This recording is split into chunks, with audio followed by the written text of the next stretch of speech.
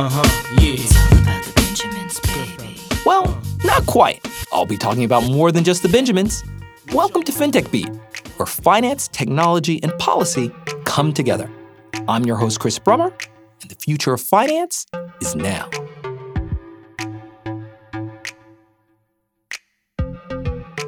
Some of the most important parts of the U.S. financial system are the most difficult to understand. And perhaps nowhere is this more the case than with the country's corporate bond market. And it's not just the math. It's the very architecture supporting the tens of thousands of bonds exchanging hands every day.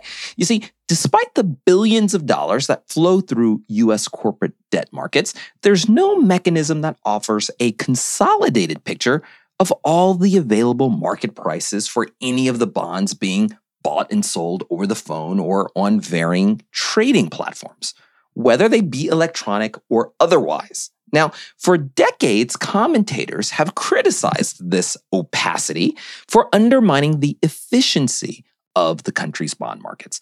But now the issue is taking on larger repercussions as the Federal Reserve has tried to prop up America's COVID-stricken economy by leveraging corporate bond markets as corporate life support systems. You see, as part of U.S. efforts to grapple with the economic fallout from the coronavirus, the Fed has rolled out a number of relief measures for companies, including schemes announced in May aimed at purchasing investment-grade and riskier high-yield debt from corporate issuers. But these measures introduce extraordinary discretion on the part of the Fed as to which bonds to buy. And some critics argue that with little transparency available, no one will know exactly whether or not the taxpayer-supported purchases will end up assisting Americans or be a boon to already well-heeled big business.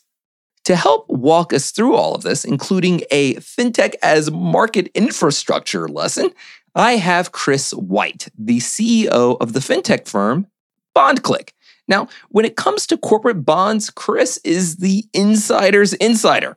His 20-year career in finance has been dedicated to the evolution of fixed income markets, and he's played a key role at a slew of mainstream firms, from Barclays to Goldman Sachs. So we're delighted to have him on the show to shed some light on what happens when one of the least understood areas of the financial system becomes one of the most important for the economic recovery. I'm a classic man. You can be me when you look this clean. I'm a classic man. Calling on me like a young OG. Chris, thanks so much for joining the show. Oh, it's a pleasure, Chris. And I'm really looking forward to digging into this topic because I think it's actually something super important where there's just not enough coverage. So your podcast is a real opportunity for people to get some of the details on something that could be impacting their lives directly. Well, it's interesting that you say that because, when you think about bond markets, it's not necessarily something that people think about every day. And it's not even something that the fintech community always thinks about. If anything, it's a little bit on the back burner of the long list of issues that fintechers tend to think about in terms of their business. But I think maybe it's good to start from a 10,000-foot level. Not everyone's too familiar with how bond markets operate. Maybe you can give us an overview of their structure and what makes bond markets special or different from equity markets, from our stock markets. Sure. I think one rule of thumb is look at the modern day equity markets and subtract about 45 years of evolution, and then you'll have the current bond markets. And I make that joke and it's sort of tongue in cheek, but in some ways the corporate bond market is about 40 to 50 years behind the equity markets in terms of just basic structure. So one thing I'd like just you and your listeners to do is, if I asked you, like, what's the current price of Microsoft equity, you could give me that answer definitively within the next 3 seconds. You could search for it. But if I asked you what the current price is on the most actively traded Microsoft bond, and keep in mind they have close to 150 billion in outstanding debt, you would not be able to answer that question definitively, not as a retail person, and not actually as even an institutional market participant. There's a lot of question marks as to whether or not the pricing information you're looking at is real and reliable. And so really where equity markets and bond markets start to diverge really starts with the data, the quality of the data. Does that mean that our bond markets are more manual, and so there's more just sort of more human beings who are powering our bond markets? I mean, certainly in the last 45 years, there's been a lot of changes to our equity markets, much more electronification of our markets, frankly, a lot more tech going into our equity markets. Is this a tech question, or is there something more? It's a combination of several factors. The first thing that you have to look at when you're trying to understand how a market has evolved is you've got to look at the characteristics of the actual product in the market. Now, when we look at equity markets, maybe about 50, 60 years ago, they had a huge increase in just the total outstanding size of equity markets. So back then, their data wasn't structured. There was no electronic trading. And it was because these equity markets had grown that then regulators kind of had to step in and or people in the market had to step in and start adding things like consolidated quote systems and centralized feeds. And then obviously electronic trading come off the back of that. So the importance or the size of the market combined with how frequently people want to trade it is normally what drives innovation. When it comes to the corporate bond market, if you're looking over the past 12 to 15 years, the outstanding size of the market has rapidly increased. We just broke the $10 trillion outstanding size barrier. This is something that's never been done before. This year, we've had record issuance in terms of corporate debt.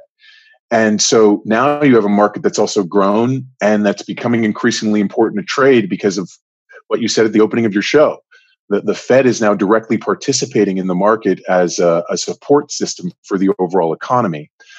So this starts to also push on the same levers that led to innovation and the evolution of the equity market, which is if I'm going to try to trade this big, large, ambiguous market consistently, I need better data. And so that's what's going to start to happen to the bond market. So it's certainly at this point in time, Chris, it's much more manual, much more in-person, lots of talking on the phone in order to get trades done, as opposed to in the equity world, you can kind of press the button and you can trade out of your garage.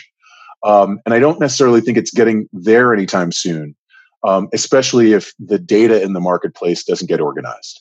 Well, let's actually double down on that. What the Fed is now undertaking with the corporate bond market is unprecedented. And I think it's worth unwinding a bit why and how that's happening. Maybe you could walk us through the logic and execution of the Fed's new corporate bond program and why it's caught the eye of so many commentators and economists. Certainly. Well, first of all, we've all noticed that central banks have been taking a more and more active role in financial markets, really, since the 2008 crisis. And so when you look at things like QE, or you look at the policies that have been put in place in other central banks like the ECB or the BOJ, it's really been about keeping the market stable, financial market stable. Now, when we look at how the Fed reacted to the 2008 crisis, there was direct bond buying. They were directly buying treasury bonds. They were directly buying residential mortgage-backed securities.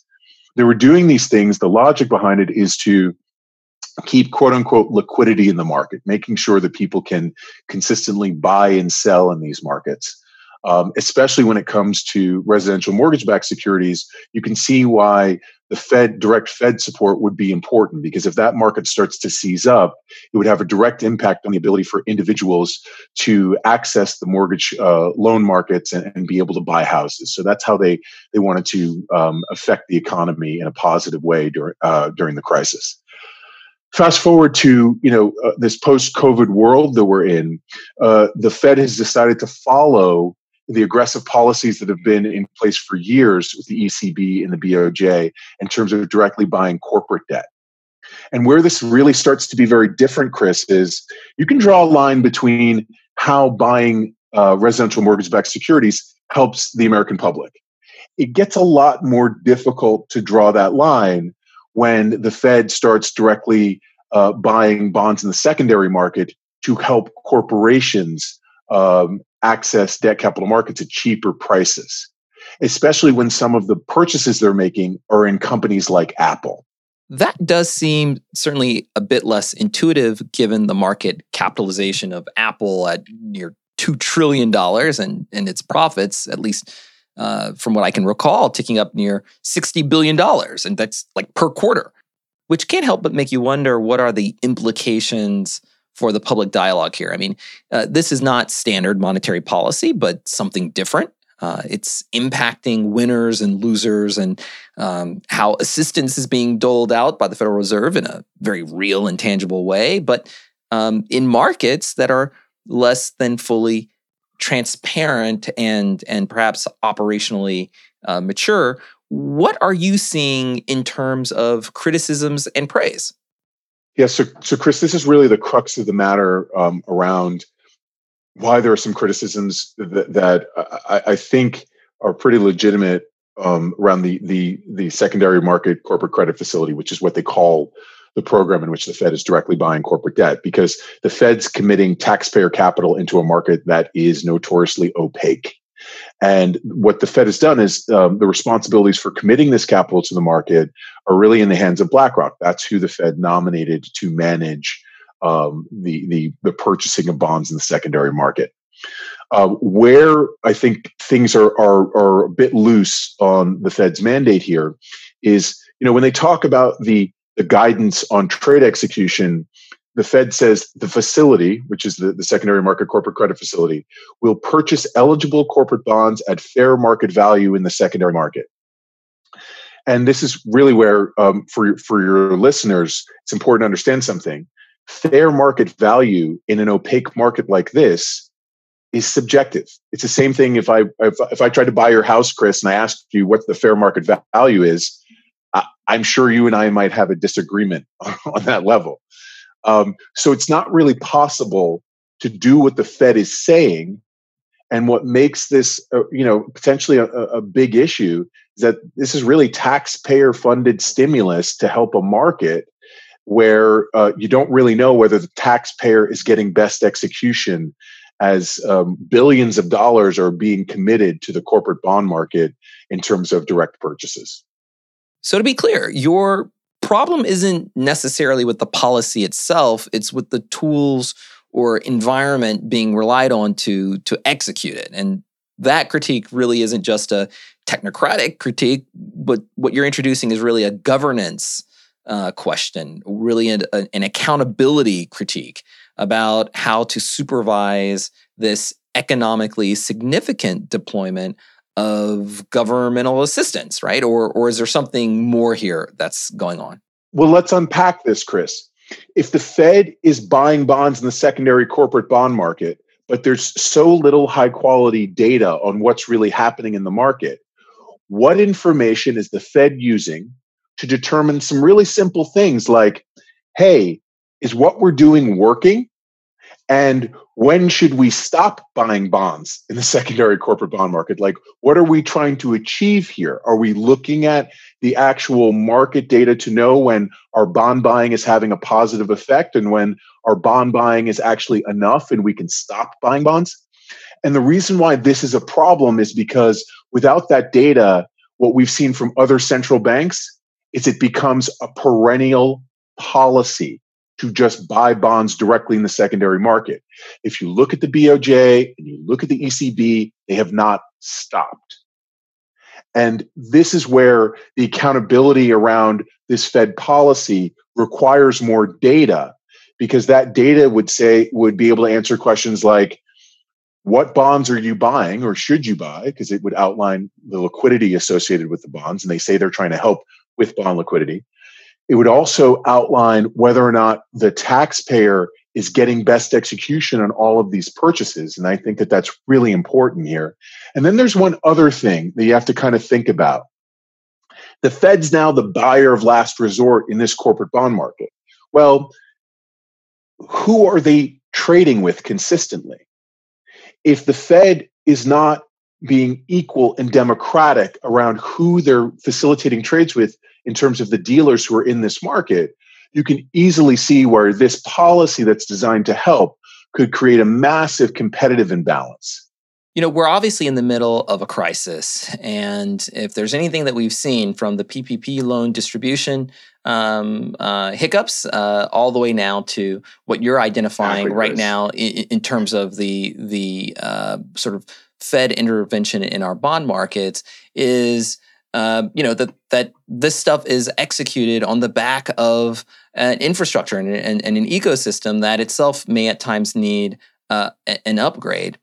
How would you consider, introducing that kind of upgraded, the kinds of changes, really the introduction of some kinds of fintech solutions, really, into bond markets to provide the kinds of transparency that you're seeking, but to do so in real time, given the fact that there is a pressing need, at least for some companies, I suppose, to be able to access increased assistance from the government in one form or another.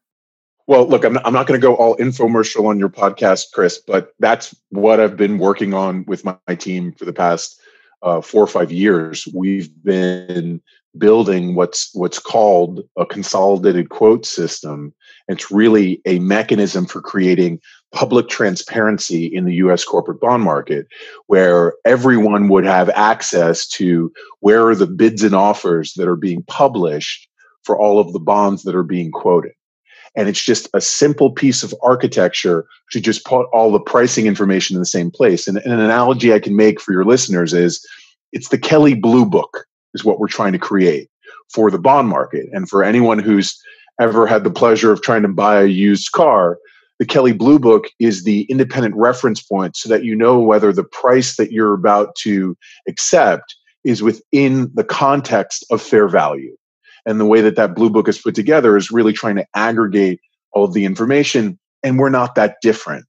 And so just having that aggregated pricing information available through the BondClick platform allows for a deeper analysis of bond market liquidity, bond market performance, and ultimately, the fair market value question can be answered by the market itself instead of someone's subjective opinion. This is going to be a little bit of perhaps an unusual question, but it's worth asking. I mean, at what point in time is there too much transparency in a market, particularly at a time where you have such enormous financial stress? I mean, certainly when you get to a crisis scenario, there are times where people are a little bit concerned that if you have too much transparency, it could lead to either more panic in markets or behaviors that could end up, leading to a kind of pro-cyclical loop, a doom loop that ends up engulfing financial institutions. People are afraid of transparency in the way that people would be afraid of water if they had a garden and they just dumped 1.5 gallons of water on a seedling, right? And then you kill the plant, and then you say, oh my God, I guess I shouldn't have put water on the seedling. Transparency is an incredibly powerful element for improving markets, but you have to know the right application for it. You have to have the right amount of transparency in the market in order for it to be effective and not detrimental to the ecosystem. And so that requires having thoughtful protocols around who gets access to information. That requires having forethought on the display of information into the market. Who gets to see it is not just one of the questions, but what do they get to see? And so we have to think a little bit more deeply about how to make a market transparent around basic information without necessarily giving up proprietary data in a public way. And we can get there. That's how the US equity market today, you're able to find out what the fair value is for Microsoft with the click of a button. It's because they worked on the protocols around transparency so that it was additive and not detrimental to the growth of the market. We can do that absolutely in any of the OTC bond markets that are out there today. It's just a matter of knowing what you're doing in terms of those protocols. Maybe we can then return back to your initial observation as you sort of laid out some of the primary actors in the current sort of Fed intervention scheme, right? Where you have the Fed, you have BlackRock, right? Sort of as the asset manager, sort of engaged in these bond purchases, and then we have a relatively basic sort of infrastructure for the execution of many of these transactions. You made mention of this word competition, and I find that really interesting. And maybe you could talk a little bit more about that. And in particular, it seems to me that there's this competition dynamic, maybe even a financial inclusion kind of dynamic that's built on top in terms of who gets access to that deal flow and who does not. Yep. Could you break down sort of the social ecology, if one will, of these kinds of transactions, and what does that mean for the competitive dynamics on Wall Street? Fine. I would love to. I think in order to do this well, we first have to just go through the basics here. So effectively, the Fed is giving BlackRock a bunch of money to manage in the market directly. And that money is intended to buy corporate bonds to improve their overall functioning of the secondary market. So that's just the basic start. Now, in terms of implementing this, BlackRock, through this program, is not buying corporate bonds directly from other asset managers.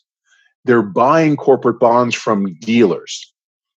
Dealers are the intermediaries in the market. So they're the ones that are doing business with other asset managers like Wellington or AllianceBernstein or State Street. And what the intention of the program is to do is allow the dealers to continue to facilitate trading by giving them an outlet to basically dump their risk. So if I feel like I have a bunch of inventory, I can go to the secondary corporate bond credit facility and I can sell them bonds. So now, if you think about it, if there are 45 dealers in the corporate bond market, being able to sell bonds to this Fed taxpayer-sponsored credit facility, it gives you an advantage, right? If I can sell a lot of bonds to this facility, it allows me to go out and do more business with other customers. It allows me to capture more bid offer spread. It allows me to obviously have a bigger year in terms of the profitability of my bond desk. If I'm not doing a lot of trades with this facility, I can't get rid of my risk. I have difficulty trading with customers. And so given that this secondary market corporate credit facility is so powerful in terms of being able to influence the performance of a market maker, it now brings into question how the facility is choosing its trading partners. What criteria is being used to differentiate between dealer A and dealer B when it comes to doing a trade in a single bond? And none of that is in any of the outline for how the Fed intends to implement this program. And that's where the competitive imbalance, I think, could start to manifest itself in a meaningful way. Now, to the Fed's credit, they are absolutely letting you know who they're doing a bunch of trades with. They release that information. So I don't think it's their intention to be shady. I think what's going on here is it's maybe not recognizing how the unintended consequence of doing something this aggressive in the corporate bond market could create a two-tiered system of the haves and the have-nots regarding the market makers in the space. The impact that this could potentially have in the long term is less and less dealers in the market will then end up creating an environment in which to trade in this market, there's less competition, and therefore the cost of trading goes up for all of the end investors. Beyond that particular, let's call it possible structural development, people are often keyed into the psychology of markets. But that's usually something that you see when you're examining the backdrop of some exogenous shock to the market, or when a herding development ends up pumping up asset prices over time. Here, however, the Fed intervention itself takes on a variety of dimensions as you're detailing. And the question is, what exactly is that looking like from the standpoint of the psychology of markets? And what can we expect from here on out? Well, you bring up a really interesting point here. I think actually the impact of the Fed in this way, it has less to do with dealer competition. I'm just talking to you mechanically about, who they're doing trades with is going to have an impact. And that's less tied to what I would say the psychology in the market. Like customers don't necessarily know who the Fed's trading with in real time. But something that has happened, it was actually quite fascinating. The pure announcement by Chairman Powell that the Fed was going to be buying bonds in the secondary market rallied both the debt and equity markets massively. So before even buying a bond in the secondary market, the psychology around where the market's going, or at least the view on where the market's going, had gone from negative to positive. And so it's actually, when you look at what corporate debt markets are, this is quite understandable. Corporate debt markets are bets on whether or not corporations are going to basically be able to pay off their obligations. And when the Fed says, well, we're going to step in and buy corporate debt, you basically know that there's a blank check available for many corporations that are having problems figuring out how they're going to pay off their obligations.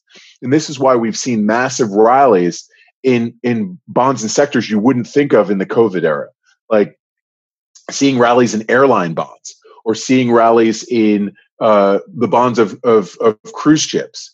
It's happening because it's assumed that the Fed's going to step in on some of these credits and be the buyer of last resort. And so what's happening structurally is bond markets aren't trading based on fundamentals now. They're trading based on whether or not people believe the Fed will step in. And I think there are some real long-term, unintended, dangerous consequences to creating a market system like that.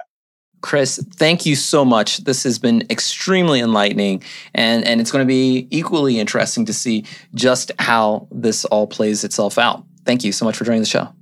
Oh, well, this is a pleasure, Chris. And as this continues to develop, I will bug you to get back on this wonderful podcast if you think it merits another go at it to explain to your audience how markets are reacting to more of the Fed's policies when it comes to the corporate bond market. Absolutely. You can bet on it.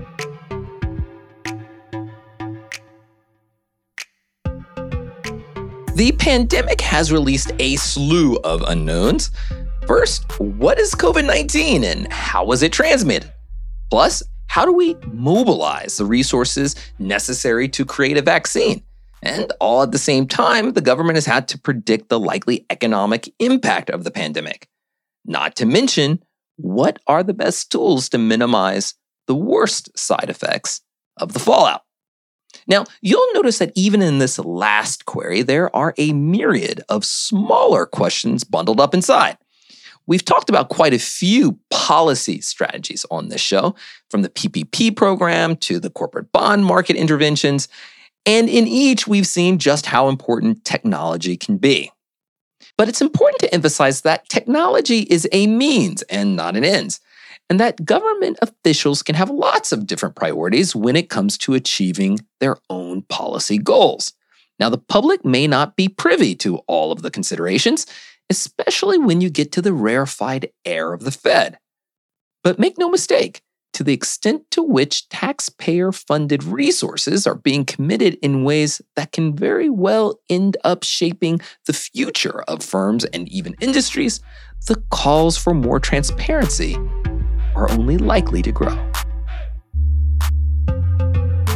Thanks for listening. If you enjoyed the show, please be sure to subscribe on Apple, Spotify, or wherever you get your podcasts.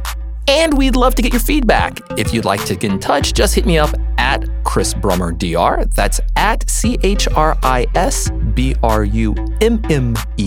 DR. We'd love to hear from you.